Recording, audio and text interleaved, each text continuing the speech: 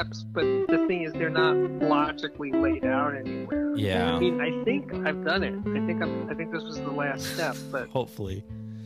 yeah. Yeah. Anyway, All right. Well, get to your questions. Yeah, let's knock this out. So first and foremost, thank you so much for taking the time to chat with me.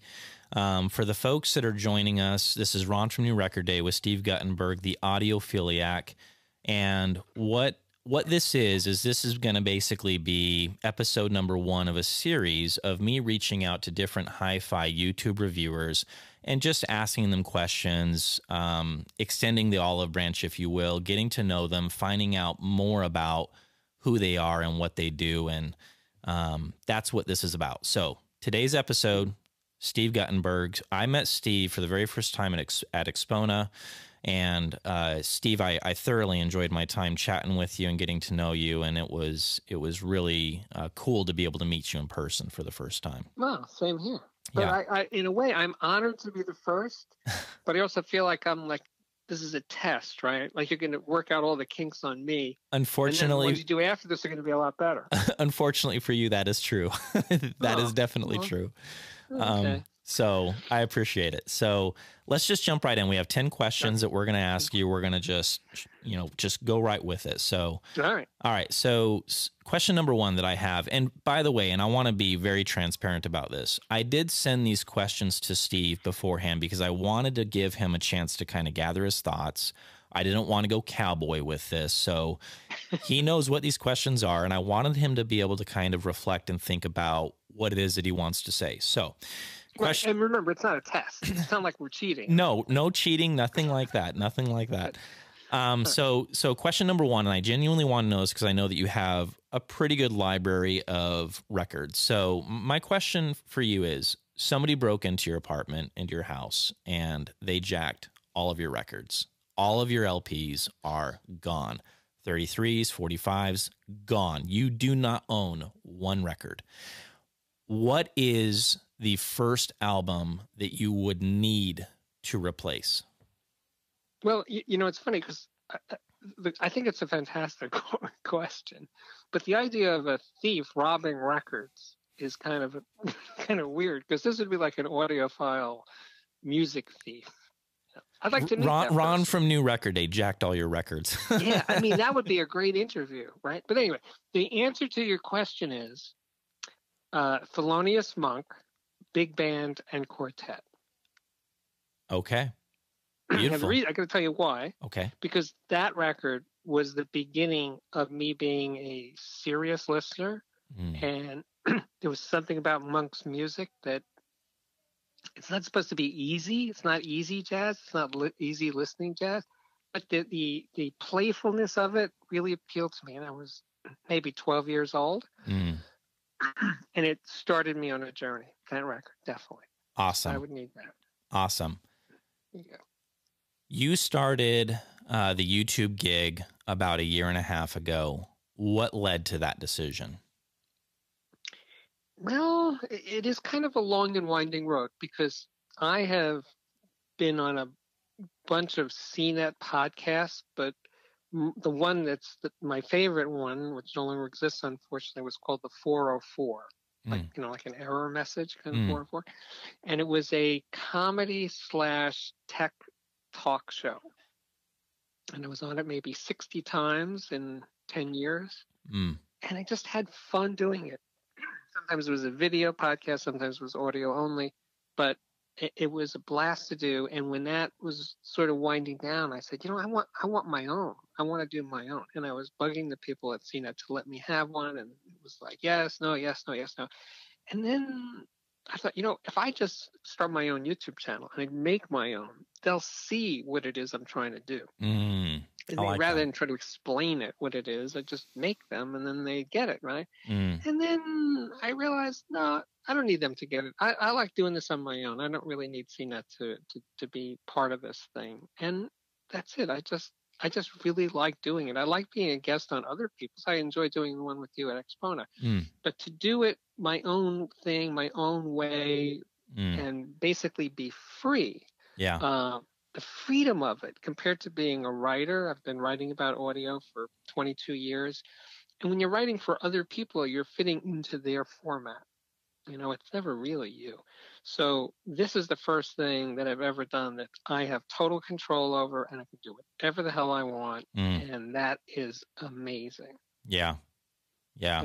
That is a really big thing for me. I mean, I guess if you're not in that situation, you might not quite understand what I'm saying, but it's so true. Where it's coming from. It's so true. Amen. I couldn't have said it better. I completely agree with you.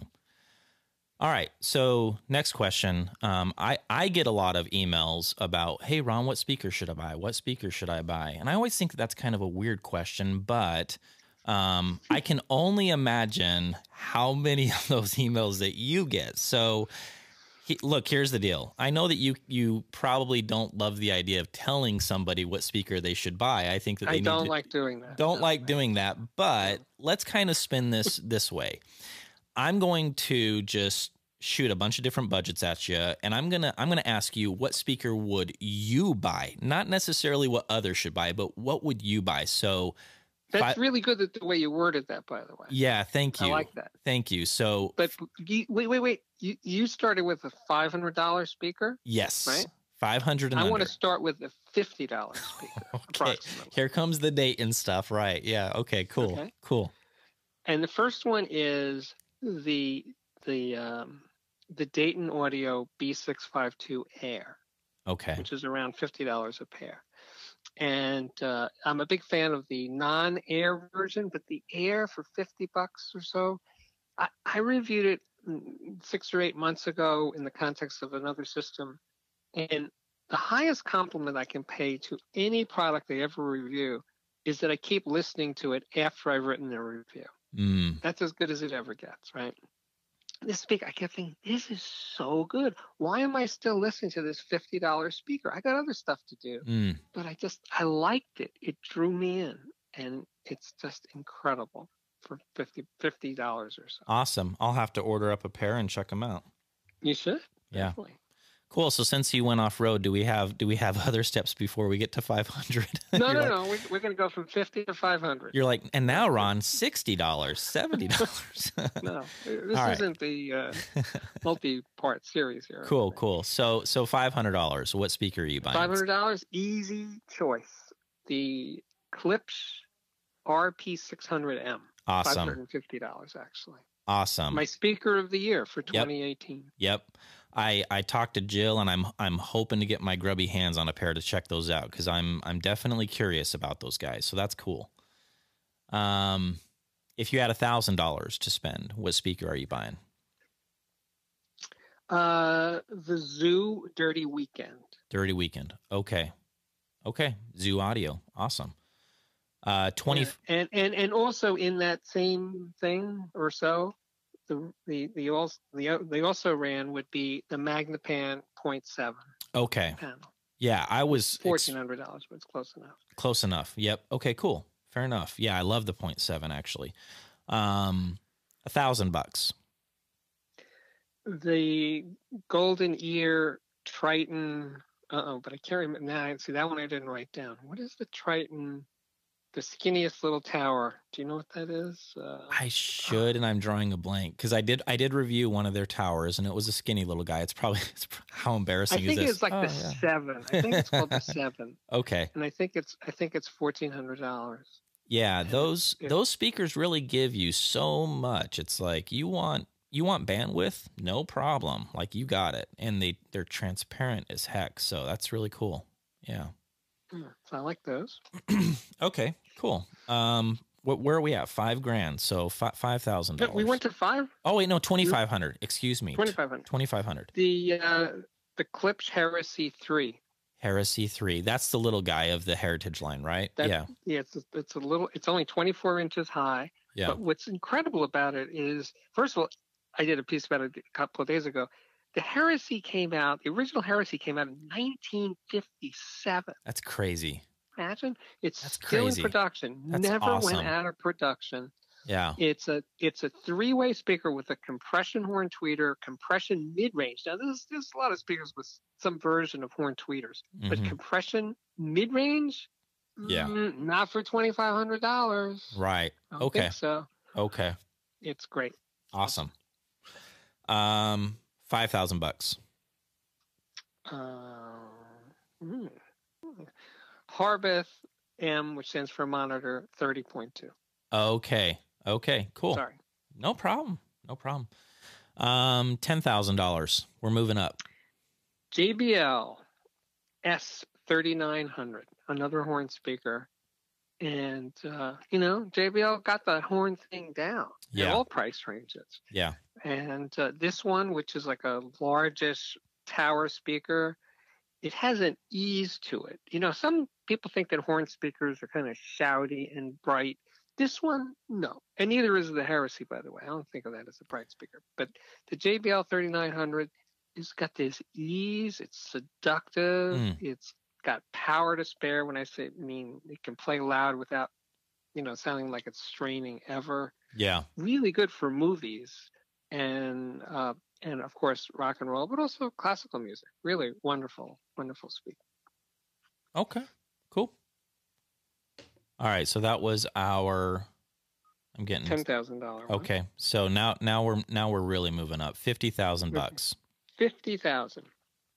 Well, this isn't quite 50,000, but the Alta Audio Titanium Hestra. I think I'm pronouncing that correctly. Okay. You know Alta Audio? I am familiar. I've only heard their little guys at the shows. So. Oh no! This is relatively large. This is a big boy, yeah. And as it's it should a dipole for mid-range and tweeter, and it's just juicy and big. I mean, spatially, it makes a huge but really incredible image. I was listening to this at a dealer in New York, and he was playing a Duke Ellington record that I've heard gazillions of times, and it just sounded so much more like live music than I have ever heard before. I mean, just staggering how good it was. Wow. Knocked out. Awesome. All right, last one. $100,000. What speaker are we buying? What speaker would I buy? A few months ago, I wouldn't have had one that I could really feel good about, but now I do. It's an Italian company. They're just starting in the U.S. They've been around for a while, but they're just coming into the U.S. The name of the company is Diesis, Diesis. They make horn speakers with open baffle woofers and sometimes mid-ranges. And their top model is called the Roma, and it's exactly $100,000. Perfect. Amazing. Perfect. There's a list, folks. So there you have it. Next question. This is officially question number 4. So I'm exhausted already. Yeah, right. So question number 4 would be, what makes the bigger difference, a preamplifier or a power amplifier? You could argue either way, but I would say the bigger difference is the power amplifier, because the preamplifier is hooked up to the power amplifier, and the load that the power amplifier creates for the preamp is relatively a simple equation. Preamplifiers driving power amplifiers. Yeah. Fairly simple, not 100%, but the relationship between a power amplifier and a speaker is way more complex. Yeah.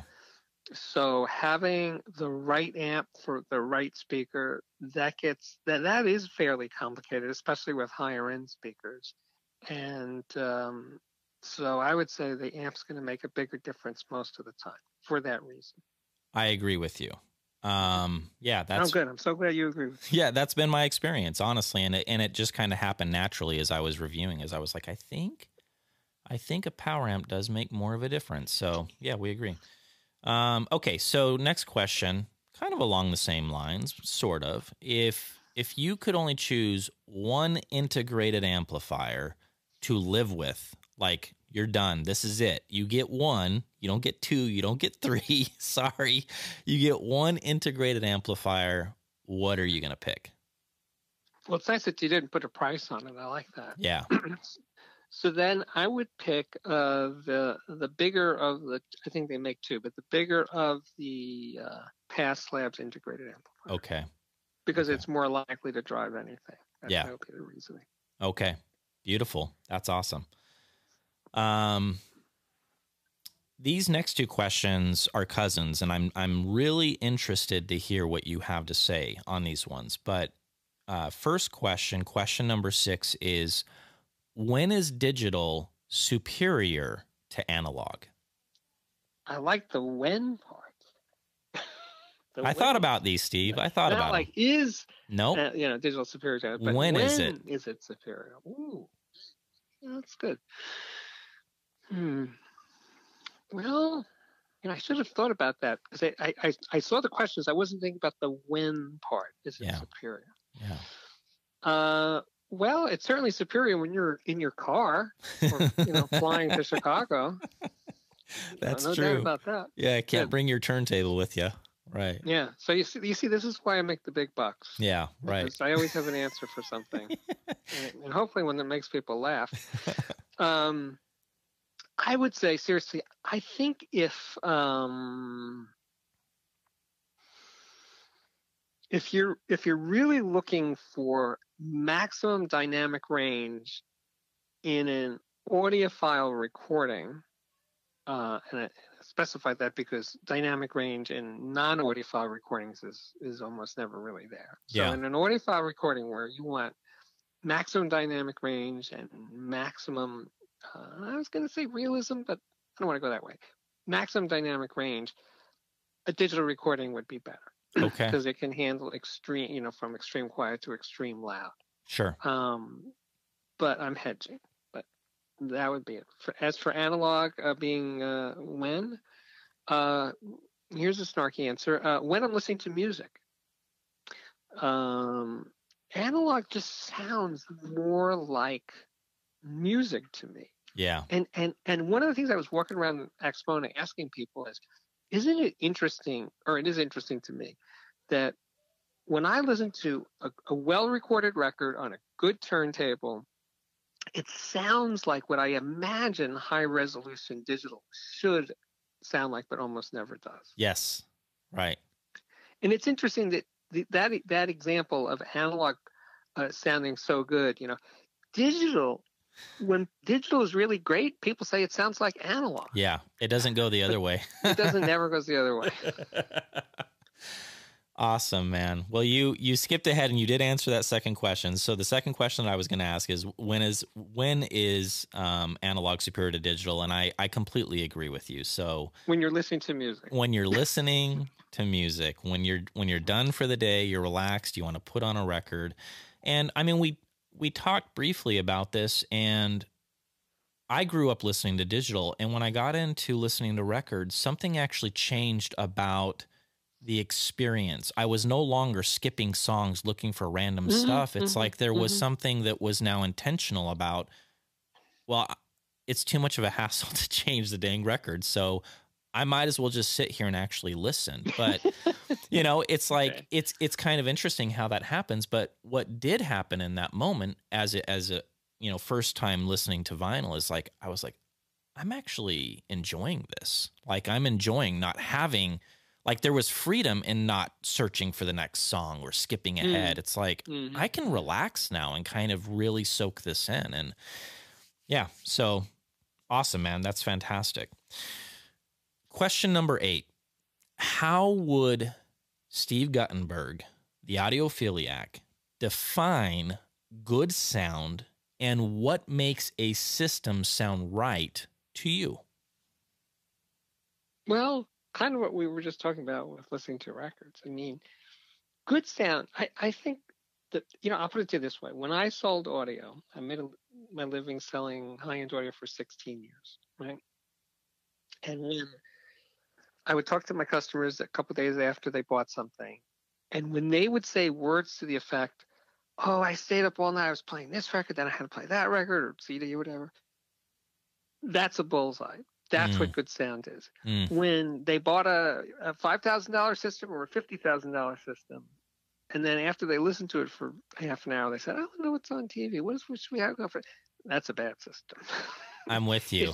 If it doesn't pull you in, yeah, it's not good, no matter how expensive it is or what other people say about it. That is like the single most important defining character of what good sound means to me. That was the question, right? That's what it's about.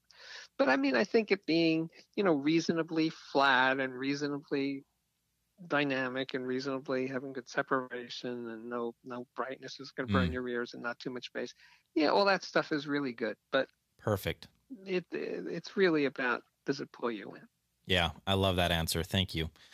Okay, so I want to talk about speaker measurements specifically. There's a lot of different measurements out there, but we're going to hone in specifically on speaker measurements. And feel free to correct me if I'm wrong, but having watched your videos, I've noticed that you seem to be somewhat allergic to the idea of speaker measurements having much value, but I want to clarify this. Can we clarify if that only applies to personal enjoyment? Like, do you like the speaker? Do you not like the speaker? Who cares about measurements? Or are you suggesting that the manufacturers should just toss out all their measurement gear and just trust their ears and make speakers and everything will just turn out okay? The thing is, it's a complicated question. So the part about manufacturers using measurements, I think that it depends on the manufacturer and how they measure, and most importantly, how they interpret the measurements. Yeah. So Andrew Jones, he started his speaker, business career at KEF. Yeah. And for years, I don't know how many years he was at KEF before he designed anything. His job initially was measuring things. Right. Measuring KEFs and measuring other companies' speakers for KEF. So he seemed to gather, get the handle on this, that how something measures is one thing. How you interpret what the measurement is telling you versus what your ears are telling you, that's an art. That's a skill. Got it. It's not just straight engineering, because it requires interpretation by the engineer to figure it out.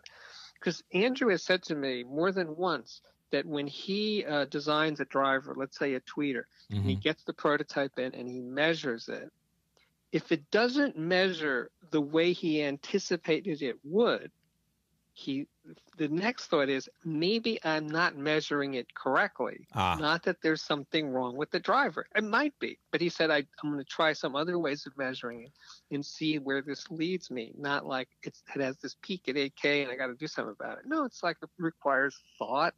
It requires understanding, a depth of knowledge to know what a measurement means. And that's why amateurs who measure products and discover fatal flaws, who knows how they're measuring them? Yeah. Right? They have no basis of knowledge. So their opinions about it are kind of screwy.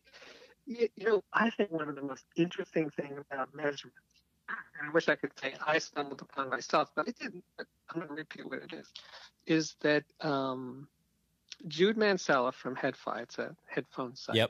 Yep. He talked about this really interesting effect because he's got this huge community of headphone lovers, right? Yeah. And he says a new headphone comes out. It hasn't yet been measured by the geeks out there on the internet, right? A new headphone comes out, and people start talking about what it sounds like. Oh, I love the sound. Yes. They're going on and on about it. And then a week or two later, people start doing measurements, and then those are on the internet. And he said, and then when the measurements this thing's awful. Like, this is terrible. Right. Then they go, oh my God, yeah. Wait a minute. A week ago, before you knew how it measured, you liked it. Now that you see the measurements, you don't like it anymore. Yeah. That's the problem. Sure. Too many people out there with, a little bit of knowledge is a dangerous thing. Yeah. It's scary, I've talked to a headphone designer, staying with headphones a little bit. I know you want to talk about speakers. Yeah. But headphones designers tell me that in the course of designing something, they see problems and they say, but it sounds better this way. We can engineer out the so-called problem, but we're losing something in the process of doing that. So maybe we should just let it go. Awesome. Because I think the other thing about people interpreting measurements is there's a kind of a gotcha kind of aspect to it. Like, ooh, look, they missed that.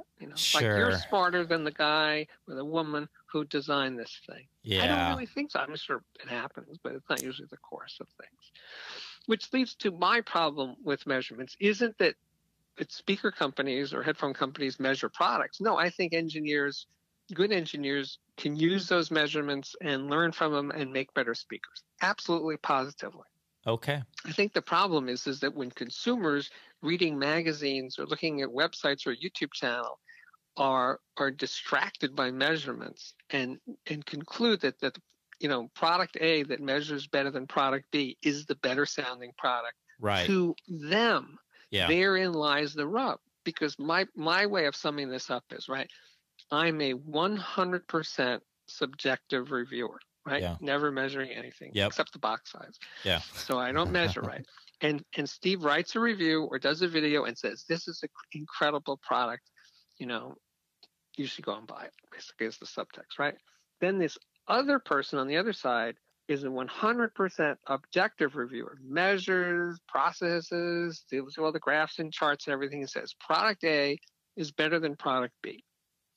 Now, at the end, I could recommend buying this product, and the person buys it and says, God, Guttenberg is an idiot. He got it completely wrong. Or Guttenberg is a genius. He described it perfectly, right? Right. It could go either way or in the middle. Sure. But the same for the 100% objective. It's not like because that is scientific and objective that the answer will relate to what the person buys and they will agree. They may hate the one that measures well. I mean, the perfect example of that, well, not the perfect example, but a really good example is the Sennheiser HD800, a headphone that measures extremely well. I own them. But a lot of people, including me, find it really kind of hard and analytical. Yeah.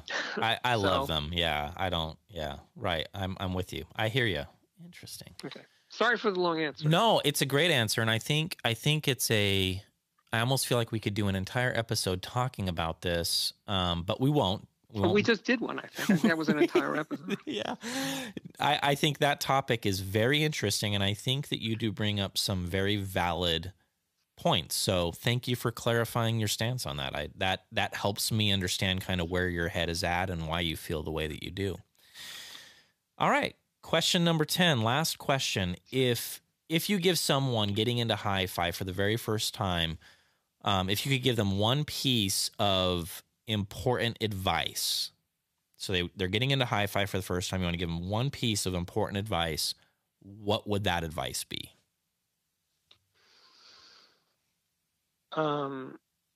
Listen without multitasking. And the more someone listens intently, focused listening, whatever you want to call it, the more they will come over time to understand what kind of sound they're looking for. It requires thought, and it does require, it's like learning about, wine or cheese or something, right? You have to get into it and focus on it. I mean, if you're just, gulping down wine at a party, you're not going to probably learn a lot about wine. But if you say, I want to learn about wine, well, it requires some experience and focus attention on it, and you will start to understand what your taste is. I love that answer. It's not, because people always say, when I was in selling, they'd say, I want to buy something good. That was that some version of that would be the way most people describe it. But then the second question is, good to who? Yeah. So you have to figure out what exactly it is, and there's no, snap your fingers answer to that question. It requires listening. And if you find yourself listening and saying, I love, when I listen to music, I'm just giving an example. When I listen to music, I really focus on the singer's voice and their expressiveness and, how much they're putting into it. Okay, so you're a mid-range kind of listener, and that's really important to you, and you connect to that. And other people say, well, I like bass. I want to feel that bass pounding on that impact. Another guy says, I want to play music like crazy loud. I want it to be, like being at a concert. Okay, so people figure out what it is they want, not just good. They want something that's good for them. Perfect. I love that. What do I win? I got all the questions right.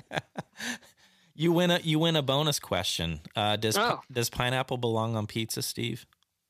No. Oh, God, no. No, I'm from New York. No way, not a chance. You get arrested for that. Yeah, what the heck are you doing? Steve, thank you so much. I definitely do appreciate your time. I appreciate your experience, your knowledge, and I'm excited to get this out for our viewers, and so they can kind of get to know you a little bit better. I will leave the links in the box down below for Steve's channel, folks, so please subscribe to his channel, check him out. He posts like... And my CNET blog. And your CNET blog. Yeah, you post like 72 videos a day, so there's a lot to... Yeah. There's a lot to... Man, good. A lot of me. Good for you, man. I'm thoroughly humbled and impressed by your work ethic. But I'm going to be impressed by how much better these things get after me. Because you'll have learned so much by doing it with me. Well, I appreciate you, man, and thank you so much for your time. I really do appreciate it. Total pleasure. All right, buddy. We'll talk to you soon. Okay. Okay. All right. Be well.